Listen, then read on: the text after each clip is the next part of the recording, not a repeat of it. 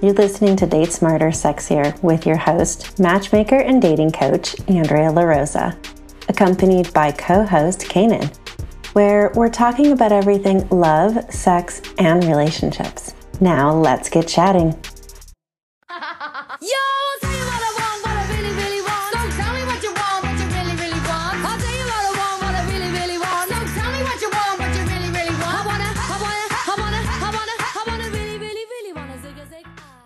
Welcome back, friends. Today we are going to be just Kanan and myself. Every once in a while, it has to be just us. Just us, just you and me having a little conversation about love and dating and possibly sex. Who knows? But yeah, sex always comes into it. Come on. I know, somehow. I remember when I was younger, my friends would make a joke about me. They would be like, Kenny, I don't know how you do it, but you always seem to bring the conversation back to sex somehow. I'm like, I don't know why. Maybe I'm horny all the time. I don't know what it is, but somehow I always found a way to link it either back to sex or myself. So this has always been a thing. I don't know about linking it back to yourself part, but like linking it back to sex, this is like, yeah, this is just who you are. Yeah. Lean into it. I am going to own it a little bit more. Sometimes I remember I did a podcast, like kind of sort of recently outside of our show. And I felt like I was a little nervous in the show because in our show here, we have a good flow. And, I share things with you and with our audience, of course.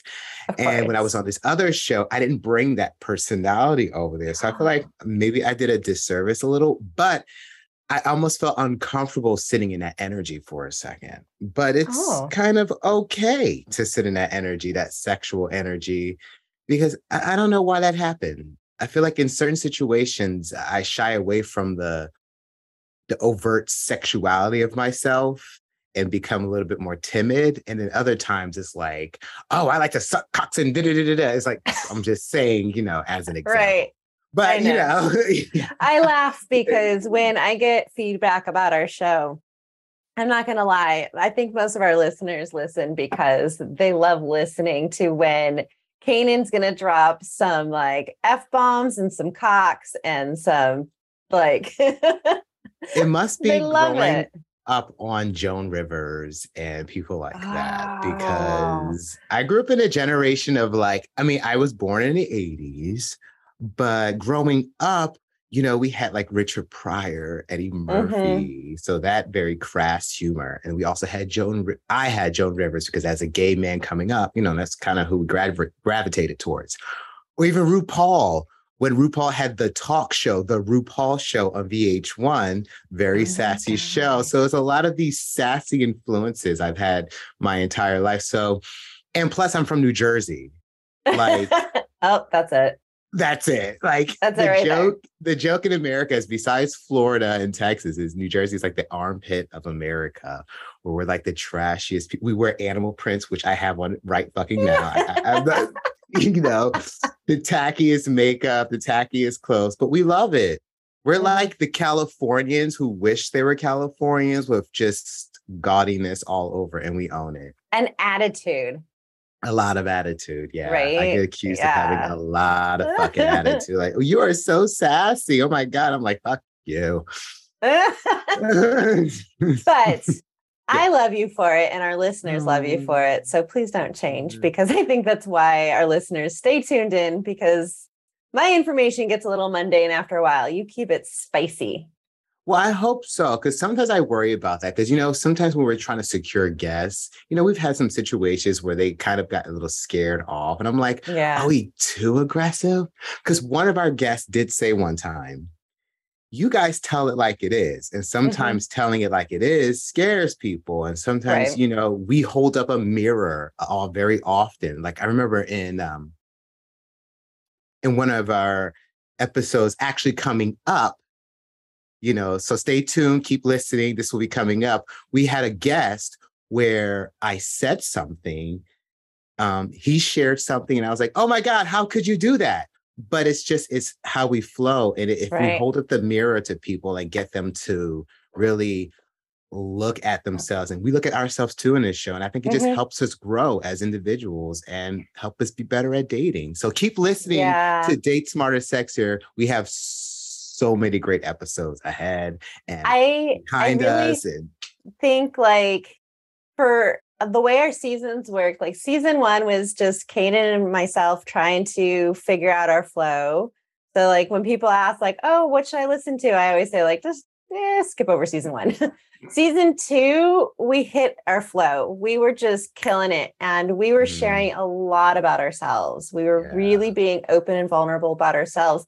Season three, seeing that we're talking about dating and a lot of our guests are coming on as somebody who is currently exploring the world of dating and relationships. And so you're going to hear a lot more of how I coach in this season.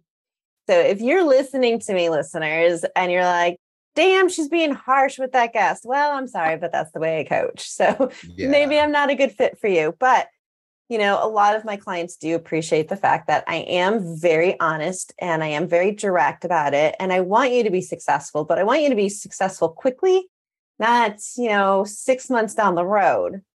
Yeah. And they say ripping off the Band-Aid helps you deal with things much quicker. I guess, or some. I think for some, some situations, don't get me wrong. I can, hold back when I know that this isn't something that someone's ready to hear, because that happens. But it is going to give our listeners a little taste of what coaching is going to sound like to some degree on the show with these guests this season, because I can't help myself sometimes. I just have to coach some of them. Yeah. Well, I think we all need coaching. Even coaches need coaches. I have my own coaches. So there you go. We all have blinders of some sort where we cannot see. It's like the mirror thing. Like you can't really see what you look like. No matter how hard you try in life, you can look at photos, you can look in the mirror, but how other people see you, how the entire world sees you aesthetically, or how your body is made up, you can never really truly see that. And that being said, that's where a coach comes. They're able to see what you don't see. They're able to point things out and be like, hey, have you ever thought about this like that? Like my husband sometimes is my coach. Like today, I was going through all these ideas with my company. No, not even that today. It was an audition. And I'm like coming up like, should I do this? Should I like do an outfit change in the middle of it? He says, no, let's pull it back in and stay concentrated. Rein it in. It just, let's just pull it. I'm like, okay. See, that's what a coach would do in a certain situation. If you ask them questions about how am I approaching this, you as a coach would then say, hey, maybe you should look at it this way. And I love that about coaches. I mean, we all need a coach. Right. It's like we're trying coaches see the big picture. That's our job. A good coach. And not everyone's a good coach, but a good coach can see the bigger picture. They can see the end game. They can see how you can get from here to there. And they will walk you through all of those steps and hold your hand while they do it. Yeah. And so, I mean, a coach needs a coach. A therapist needs a therapist. You said holding hands. And it's funny that you just said that, because today's episode is, we were going to talk about attachment styles. And I think I'm excited for this one. That's an interesting segue, because, some people do. I don't know if that's one of the attachment styles. You haven't really talked. You're keeping it for, the audience to hear for the first time, maybe myself to hear for the first time as well. But I would imagine one of the attachment styles is like someone that's clingy or someone that's needy. Like I'm just throwing that out there. I don't know for sure, but because you actually have me taking this attachment style test at attachthebook.com. Yes. So let's first introduce what attachment styles are and what we're going to do today, so our listeners kind of have an idea. First of all, I want to first recognize that there are a lot of different authority figures out there on attachment styles. And I prefer the information that comes from the book called Attached by Amir Levine. And there's a website for it as well. And while I'm explaining to our listeners what the attachment styles are, basically, and really quick rundown of it, Mhm. Kanan is actually going to take the quiz while I Yes. explain to you guys what the attachment styles are and just a little information about them so that we can give him some time to finish the quiz. And then we're going to talk about what his style is, although I have a funny feeling I already know what it is. As long as I'm honest with these questions, because some of these questions I'm reading here, I'm like, okay, shh. Like, read one. Okay, so the first question is, it makes me nervous when my partner gets too close. And the options are strongly agree, agree, neither agree or disagree, disagree, or strongly disagree. And I feel like I'm so moody that there are moments where I'm like, hey, back the fuck up. But then there's also moments where I'm like, oh, I just want to like snuggle on your chest and like, kiss your cheeks and just be real close to you. And then he's like, hey, back the fuck up. So, In general, in think of it on a general. good day in general, not on a moody day, Okay, then. Yeah, I gotta be a little more honest. just overall. Okay. So I'm going to go through the attachment styles. You take the quiz. I'm excited. Okay. So in the book Attached, he really only goes over 3 attachment styles, but there are a lot of experts out there that believe there actually are 4. So first being anxious, also called preoccupied by some. Okay. The anxious attachment style is that clingy, needy, I must know where you are. They're usually very insecure as far as having trust in their partner and trust in themselves. They don't trust their gut. I don't want to say never. That was the wrong word to use. Sorry. They don't usually have very good boundaries. Therefore, they don't know what to expect from a healthy relationship from their partner. They want to know where you are all the time. Then there's Like the jealous boyfriend or jealous girlfriend almost, like that kind of anxious. Yes, Okay. overly jealous. Like Okay. the stalker girlfriend or boyfriend. Yeah, they're an anxious attachment style.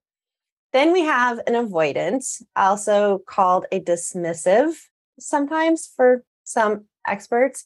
The avoidant is the one who keeps everyone at arm's length, that never lets anyone in, isn't usually open and vulnerable in a relationship, won't even commit to a relationship. So commitment phobe is an avoidant usually.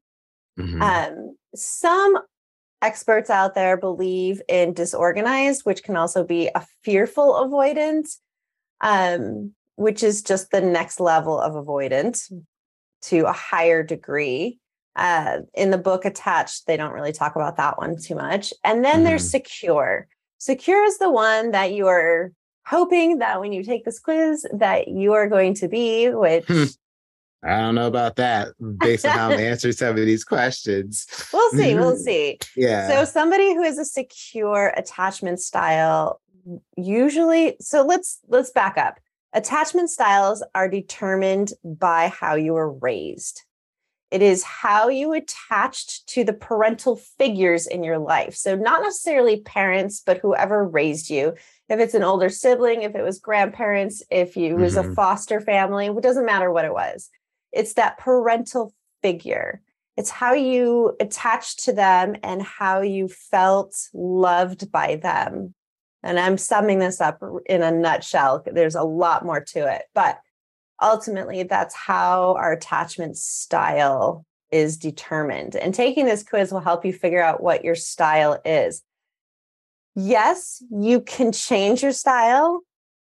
You can work really hard to become a secure attachment style if you are not already, but it does take a lot of work. It takes a lot of effort to kind of have that shift and to move into that healthy attachment style. But unfortunately, there is only one healthy attachment style, and it is the secure attachment style. A secure but I feel like most of us are the others. Right. Yeah. So yeah, if you're secure, it means that you can fairly easily trust other people, right? You go into a relationship with established trust. You don't go into the relationship assuming there's a lack of trust already. You go into it, and once the trust is broken, then it'll change. But you go into the relationship having some security in trusting your partner, being open and vulnerable with them. You tend to, want to be cooperative with your partner. You're a little bit more flexible in the give and take, right? And you can communicate fairly well. And so that's what everyone is striving to be, is that secure attachment style. So if you're not sure and you haven't taken the quiz, just think back to your childhood. And, obviously, like, everyone has issues. Like, I was raised by divorced parents, but because my parents had a really healthy friendship, for the most part, they definitely had their issues, but for the most part, they co-parented really nicely and they had a good friendship. I turned out to be a secure attachment style. It does not mean that you don't have moments where you can be anxious or avoidant in a relationship. Or if you get into a relationship with somebody who's avoidant, it could push you more towards the anxious side.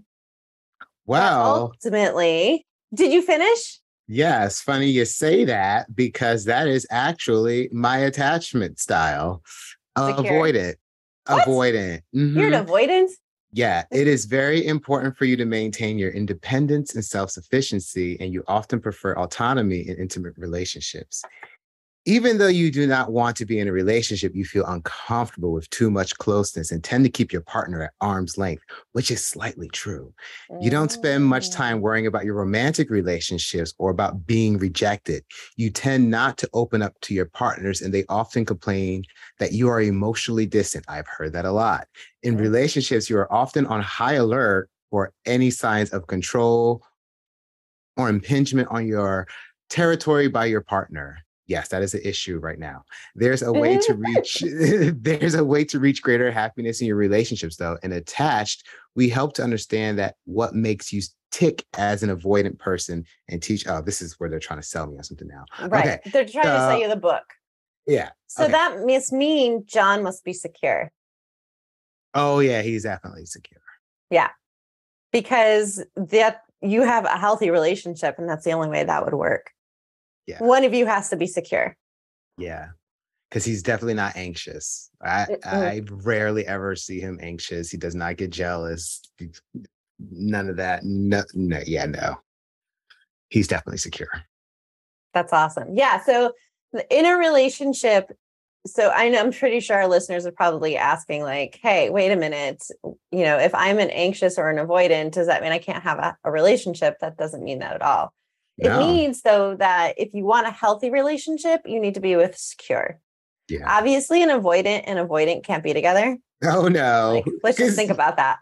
Yeah. You'll never see each other. Oh, my God. If I was dating someone like me, we'll never do anything. Like, I'll be waiting for him to do something. He'll be waiting for me to do. We'll just be sitting there like, I guess we're just going to sit here then. And the toxic relationships are when you have an avoidant and an anxious together. A lot of my ex relationships are that, because it's like a little merry-go-round of chasing. Yeah. Woo! Yeah. Because like 1 second I'm interested, and then as soon as they get like fucking crazy on me, then I like run away, and then they're like, come back, please. And I'm like, oh my God, leave me alone. And then I become interested. It's like a sick cycle. So I avoid anxious. And that energy is way too frantic for anyone, except for someone that's secure, which is not me.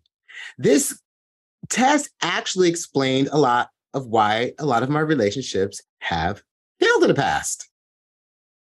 Because when I think of one partner that I was so in love with, he, just thinking about it, was also avoidant, even though he was probably the other person I thought I would have ever married, but he was definitely an avoidant. And a lot of the other guys that it didn't work out with, they were anxious. Mm-hmm. So John is actually the first secure. And it's interesting that he's the first secure, because he's also the first openly gay man that I've ever been with that was gay from, he's never been with a woman before. I mean, he dated a girl in high school, but he's never like had kids. Right. But all of my exes have been married to women and had children. My first boyfriend had 2 sons, and he was Latin. My second had an adult daughter, and then had a grandkid in the midst of us. So John is actually the first. And then when we're out together, he doesn't hide the fact that we're together. Like he wants, like every Aw. time we go to Disneyland or anywhere, he holds my hand. That's actually still to this day something I struggle with. Because you're an S- avoidant. yes, So that it's PDA is a little tough for you as an a, avoidant. a little tough. Like even dropping him off every morning, he loves to kiss, and I just see the valet guys just staring at us, and I'm just like, babe, they're staying. He says, I don't care.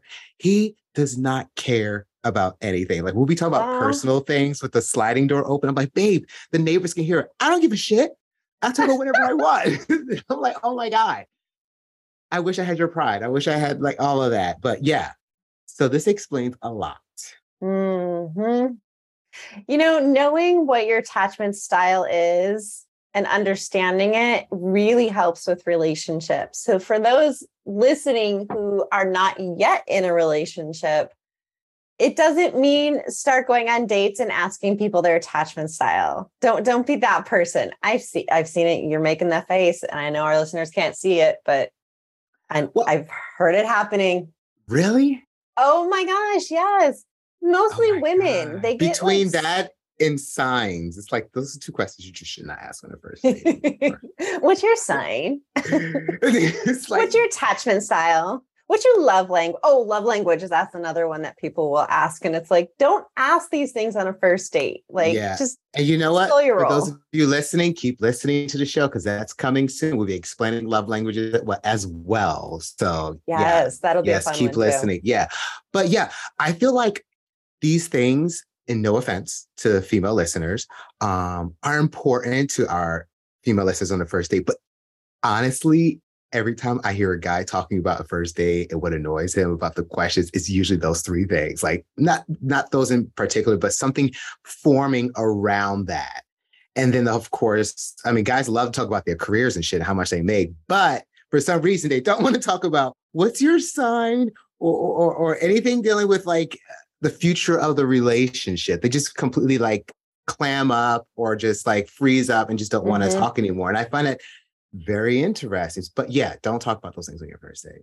I agree. No, for sure. Yeah. But I do suggest you read the book and you figure out like you take the test even and make sure you know what your attachment style is. Like for me, I'm a secure attachment style, but I am really, really borderline avoidant sometimes.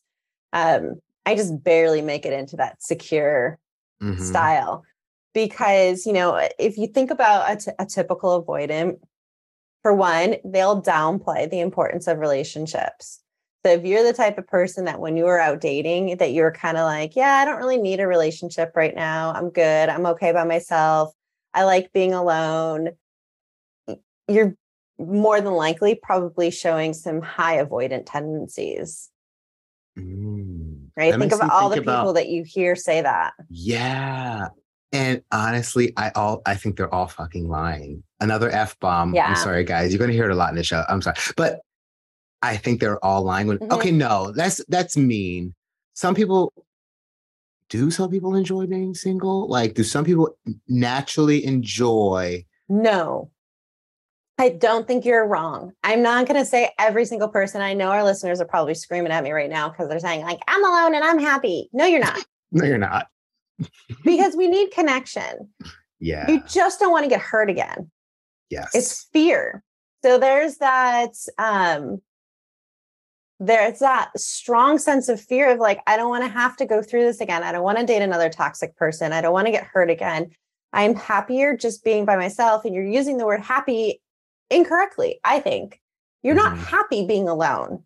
Yeah. Happy means you're experiencing joy and you're smiling and you want to share it with the world.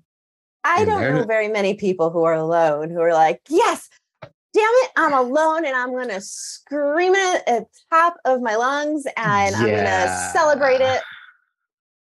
So I call bullshit. You're content.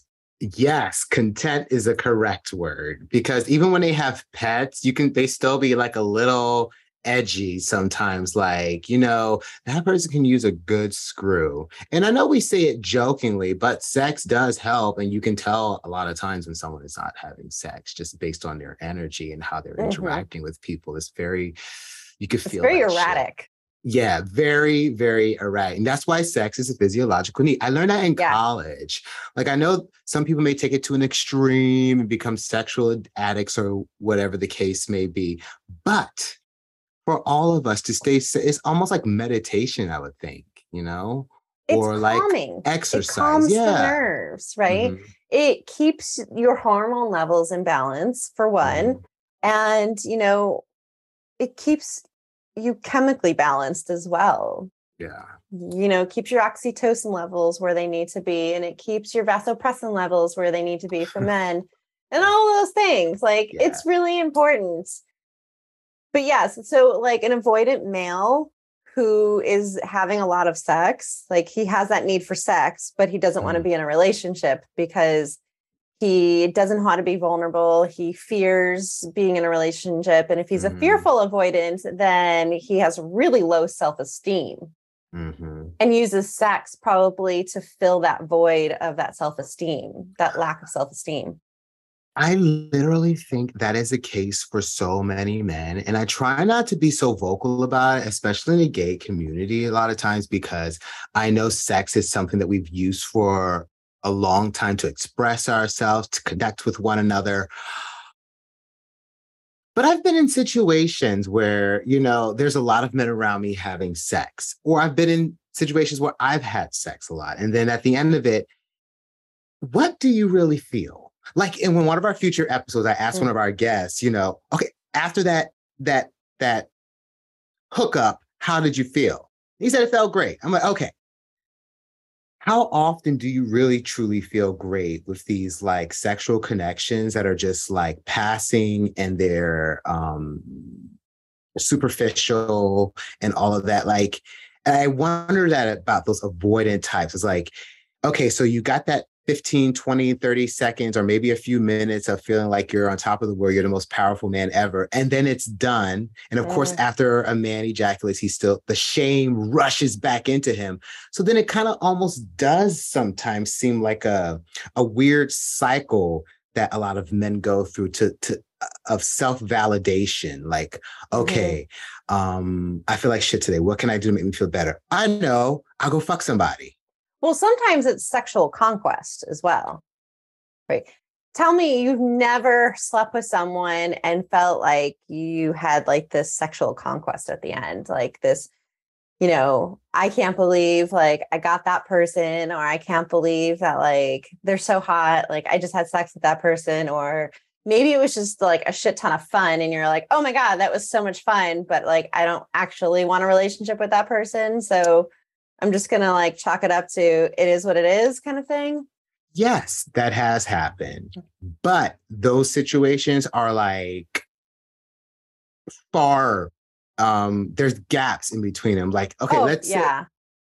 that's what I'm saying. Like, those situations don't happen as often. Yeah, they can happen more often if you're single, but they don't have, let's say you're having sex with 10 people in over 10 months or At whatever. once. I was like, No, no, no, no. I'm trying to make it more realistic for like someone that's yes. actually a single. Over 10 months, okay, for a gay man, he may have sex with 10 people. For a single straight female, I don't know what that number looks like. I don't want to throw numbers out there, but maybe Hypothetically. maybe two or three of those people you'll have a memorable experience with, right? The Hmm. other seven is just like, did I have sex with that person? You're just wondering because it didn't fulfill you. And that's what I wonder Right. sometimes about when us men are having sex. Like, are we doing it because we're bored? Are we doing it because we don't feel validated? Because I notice sometimes in the past, when I feel frustrated, yeah, I have to say in the past, Oh, when I feel frustrated or I feel like I don't have control or I feel like um, I don't feel secure, that's for one. I would use sex to feel some kind of something, to feel somewhat alive, to feel like I'm still connected to some mm. bigger thing. But Funny then you when say it that. was done, I go back to all the feelings that I had before. And it's just Yeah. like, So for a lot of men, sex isn't just about like partnership and relationship. That's more of the the female aspect of it. Women connect sex with relationships, and that's that whole oxytocin thing. Anyways, but for men, for a lot of guys, sex is just a way to feel connected momentarily or have validation. It connects to their self-worth and their confidence. Hence the reason why in season 2, we talked so much about men, their ego being so bruised if a partner doesn't get off, or if a partner doesn't enjoy themselves or wants to stop midway or doesn't like something that they're doing. It's so closely connected to that self-esteem that they immediately become sensitive about it. And it's like, oh my gosh, like guys who, I remember I had an ex-boyfriend once, and he has, his hands aren't that much bigger than mine. And we were laying in bed. This is before we had sex. And I was comparing my hand size to his. And I was like, oh, wow, your hands aren't actually that big.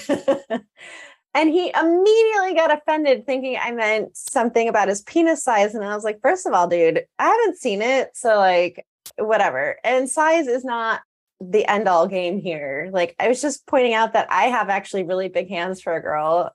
That's all I was trying to like say. But he immediately got offended and anxious about the fact that I might be referencing the size of his penis. And I wasn't. Wow. But that's men what have happens. Our egos can bruise very easily. And let me tell you, those little things we'll remember forever. Yeah.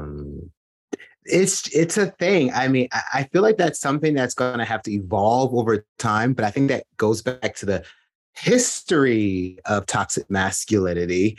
I know people hate hearing that, especially guys these days, because they don't think that it exists, but it's the reason why you can't cry. It is the reason why you can't hug your dad and tell him you love him. It is the reason why you can't be emotional with your girlfriend or your wife. So it exists. So that being said, I think I still get my ego bruised. Like, there have been times, my husband and I, we have a beautiful relationship, but we also enjoy other things. Like when we go to Palm Springs, and there have been times where I would get rejected in a situation that I wasn't expecting. And I'm just like, oh, and then automatic, I'm like, oh, it's because I'm Black. It's because I have a small dick. It's because I'm fat. It's because of this. Men's, like, their entire thing is attached to their appearance, their ego. And when anyone doesn't like them, they take it so personal. That's why I think the guys who wear the sunglasses, all the jewelry, those are the most insecure guys, because they need all that shit to feel secure. I'm actually really glad you brought that up, because it's something that I don't think we've ever talked about. I don't think I've ever really talked about, but it's a really good point when it comes to dating app profiles. When you were looking at a dating app profile and you only see guys with hats and sunglasses on, he is very insecure. Yeah. He might be the anxious attachment style, the anxious, because. So we didn't talk about anxious, did we? So let's hit the anxious attachment style. We kind of talked about secure a little bit. We talked about avoidance. Of course, because I'm it. But the anxious attachment style is the very nervous person who doesn't have a lot of trust and they need a lot of communication, yet they don't know how to communicate.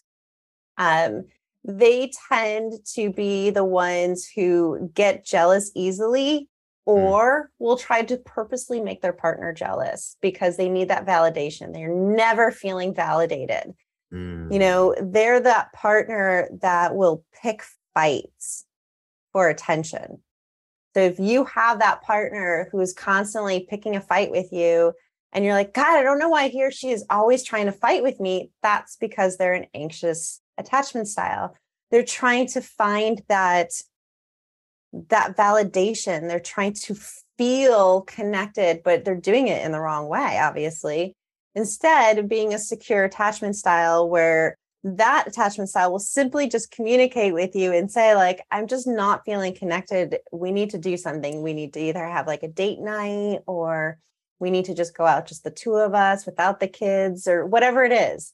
But that anxious style, they're going to pick fights with you. They're going to constantly try and drive the drama in the relationship, and it's not healthy.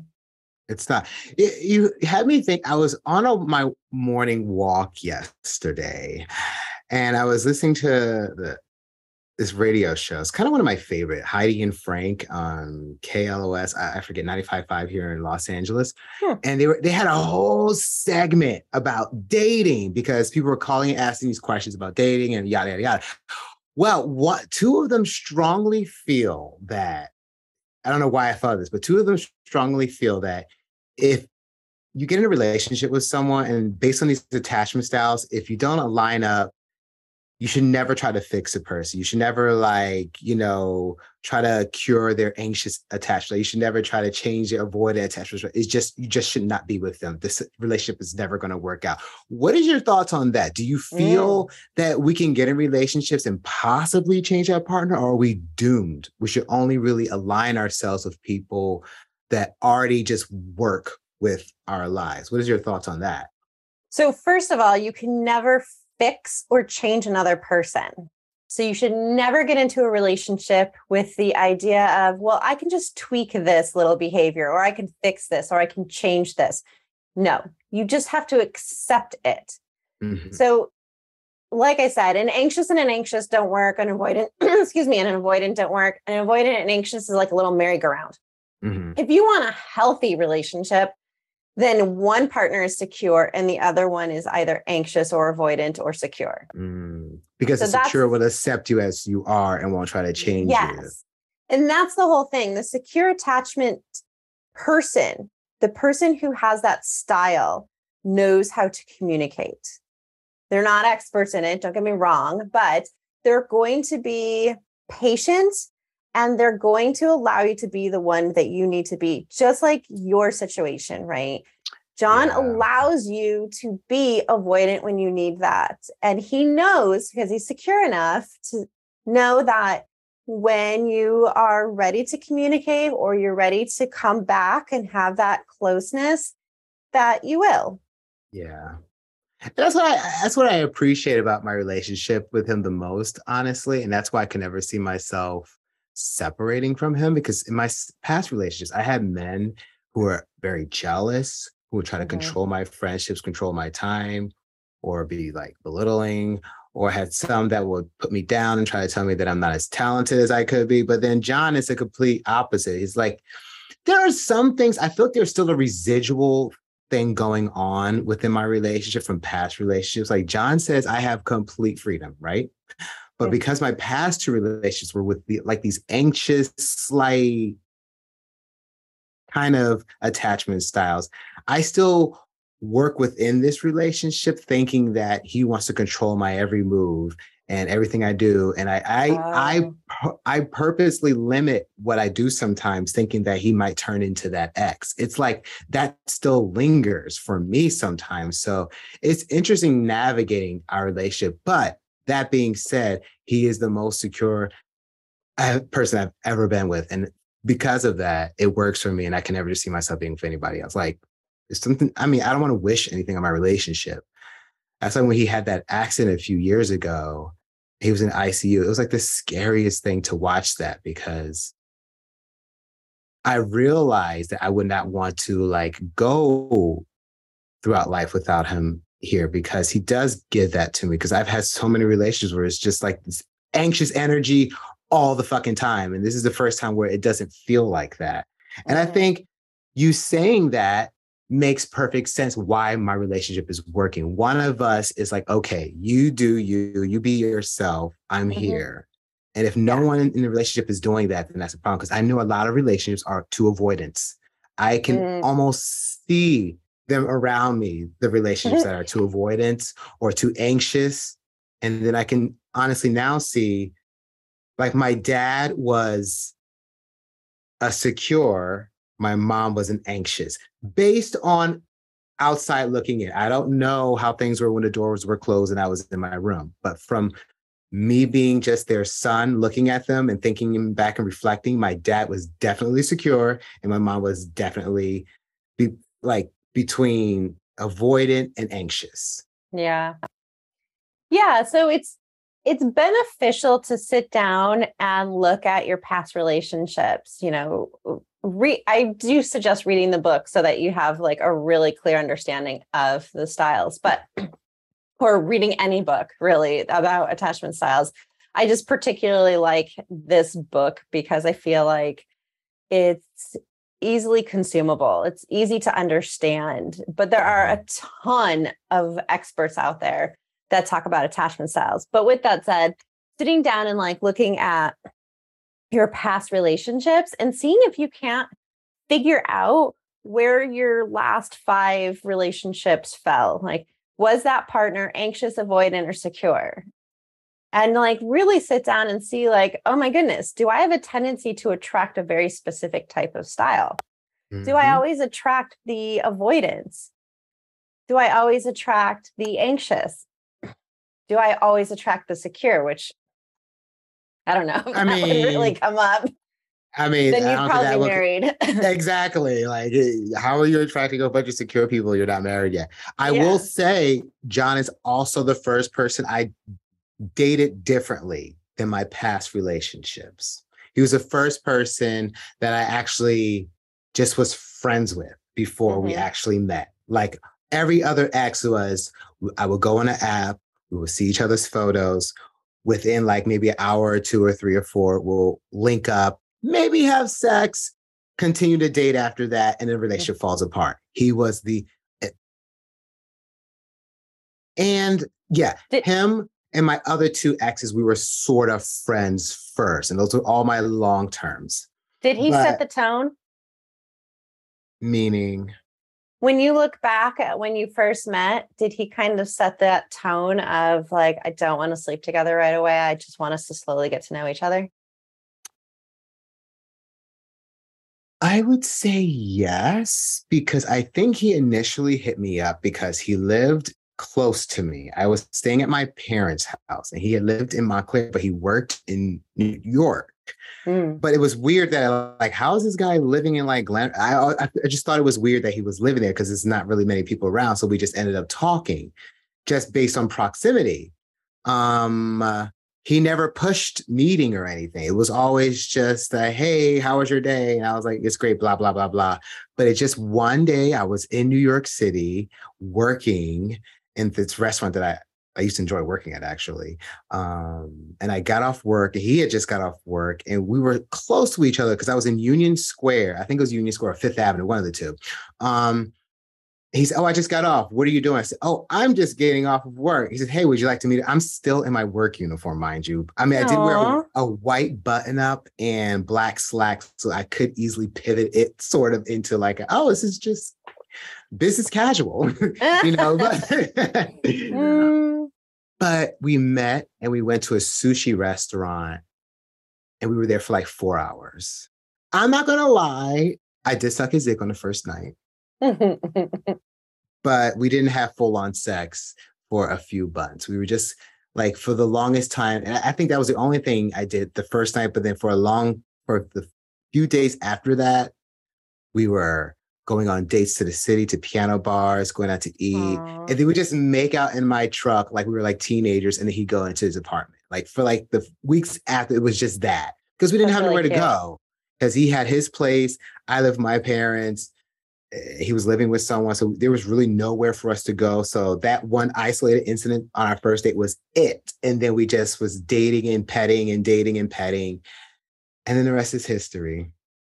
I mean, there's a lot to say, and maybe at some point we should do an entire show about it, but there is a lot to say about not having sex too early in. And I think that's proof right there. Maybe that's a good idea for another episode sometime, to have that conversation and kind of pull some of the experts out there that really believe in that, like Steve Harvey. He believes in not having sex on the first date. Oh, yeah. I mean, honestly, it shouldn't, because let's be real. Once the guy gets the goods, he's bored. Well, a lot of it has to do with how you process sex and what sex means to you as far as men versus women.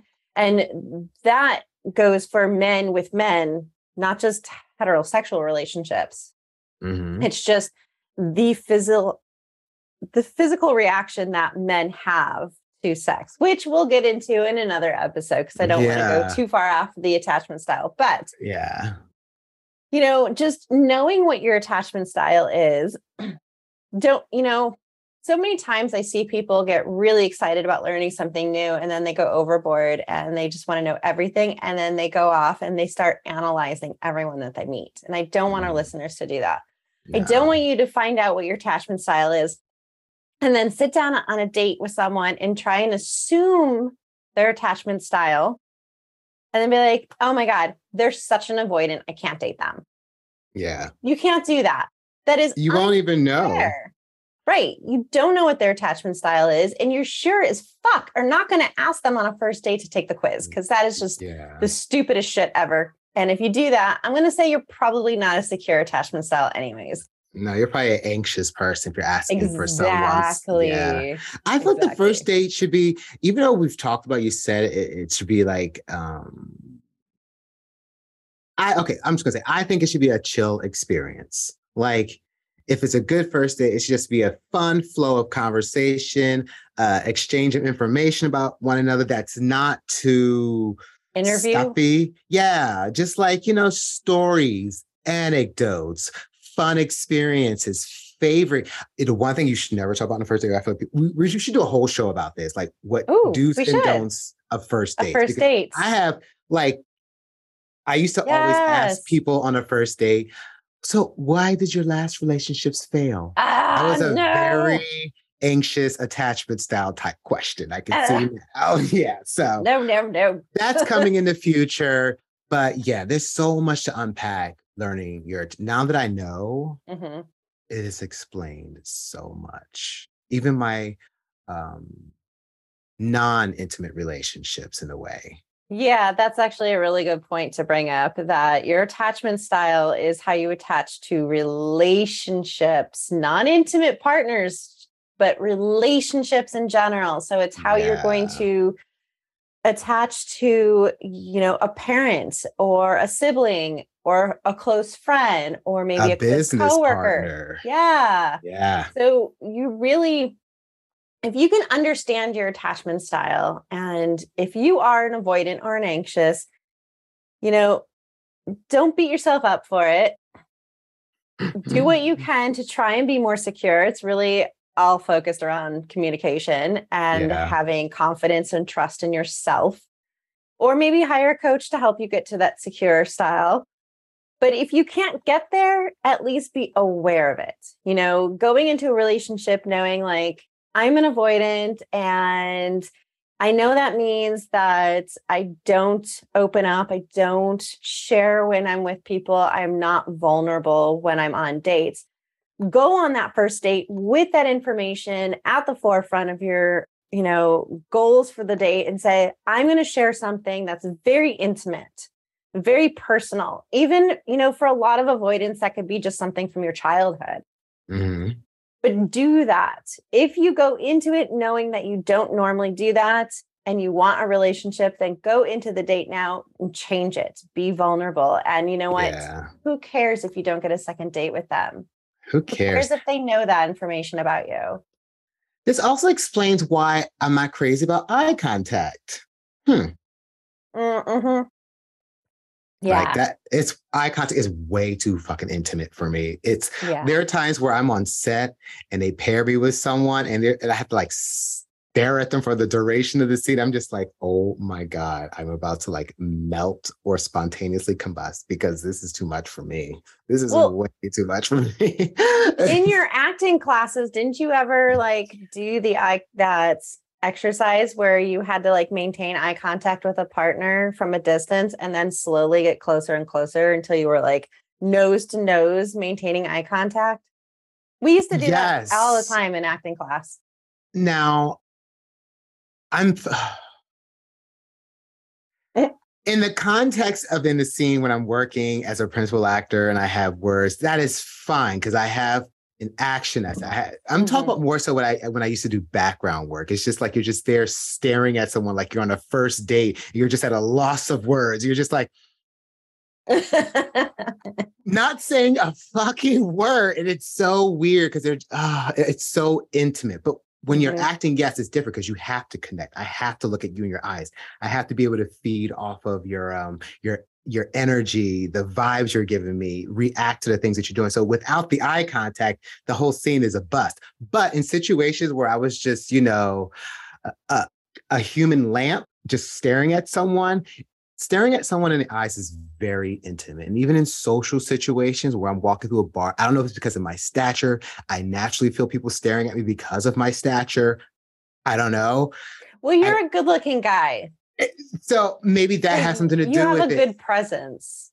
It's so just checking you out. And it's weird because I grew up the fat kid, If I were to pull up my high school photo, I have a big fat red afro and acne and a suit jacket and a blazer with a tie and stuff. It was a hot mess.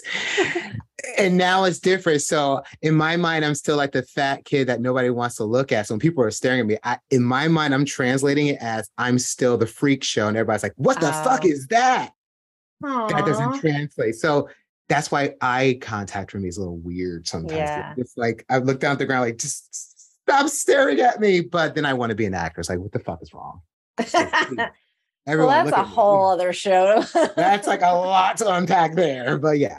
On that note, hopefully we were able to provide some useful information for our listeners. Like we said, if you want to learn more about the attachment styles, I do talk about them in my book, but briefly.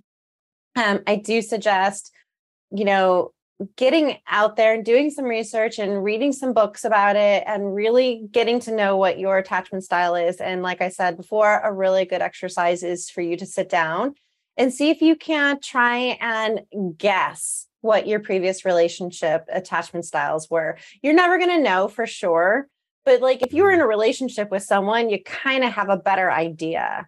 Yeah. You can't go on a date and guess what someone is, but if you were with someone for a few months, then you can kind of see behavior patterns, right? Yeah, you can never really know someone right away. I feel like people should get away from that, thinking that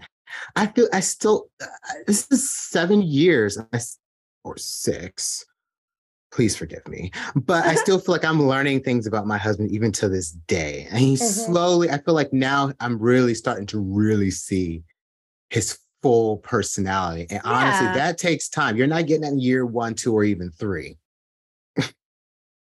Yeah, for sure. So like I said, you're not going to be 100% sure about their attachment style, but just see if you can't figure out like what types do I tend to attract. And that'll tell you a lot about yourself. And take the quiz, so that you know what you are. The quiz is also in that book.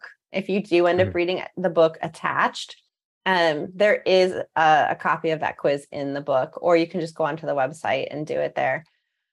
With that said, we appreciate having you with us and listening to our show. And please feel free to leave us feedback, subscribe on your favorite podcast platform, streaming platform. And until next time, keep dating smarter.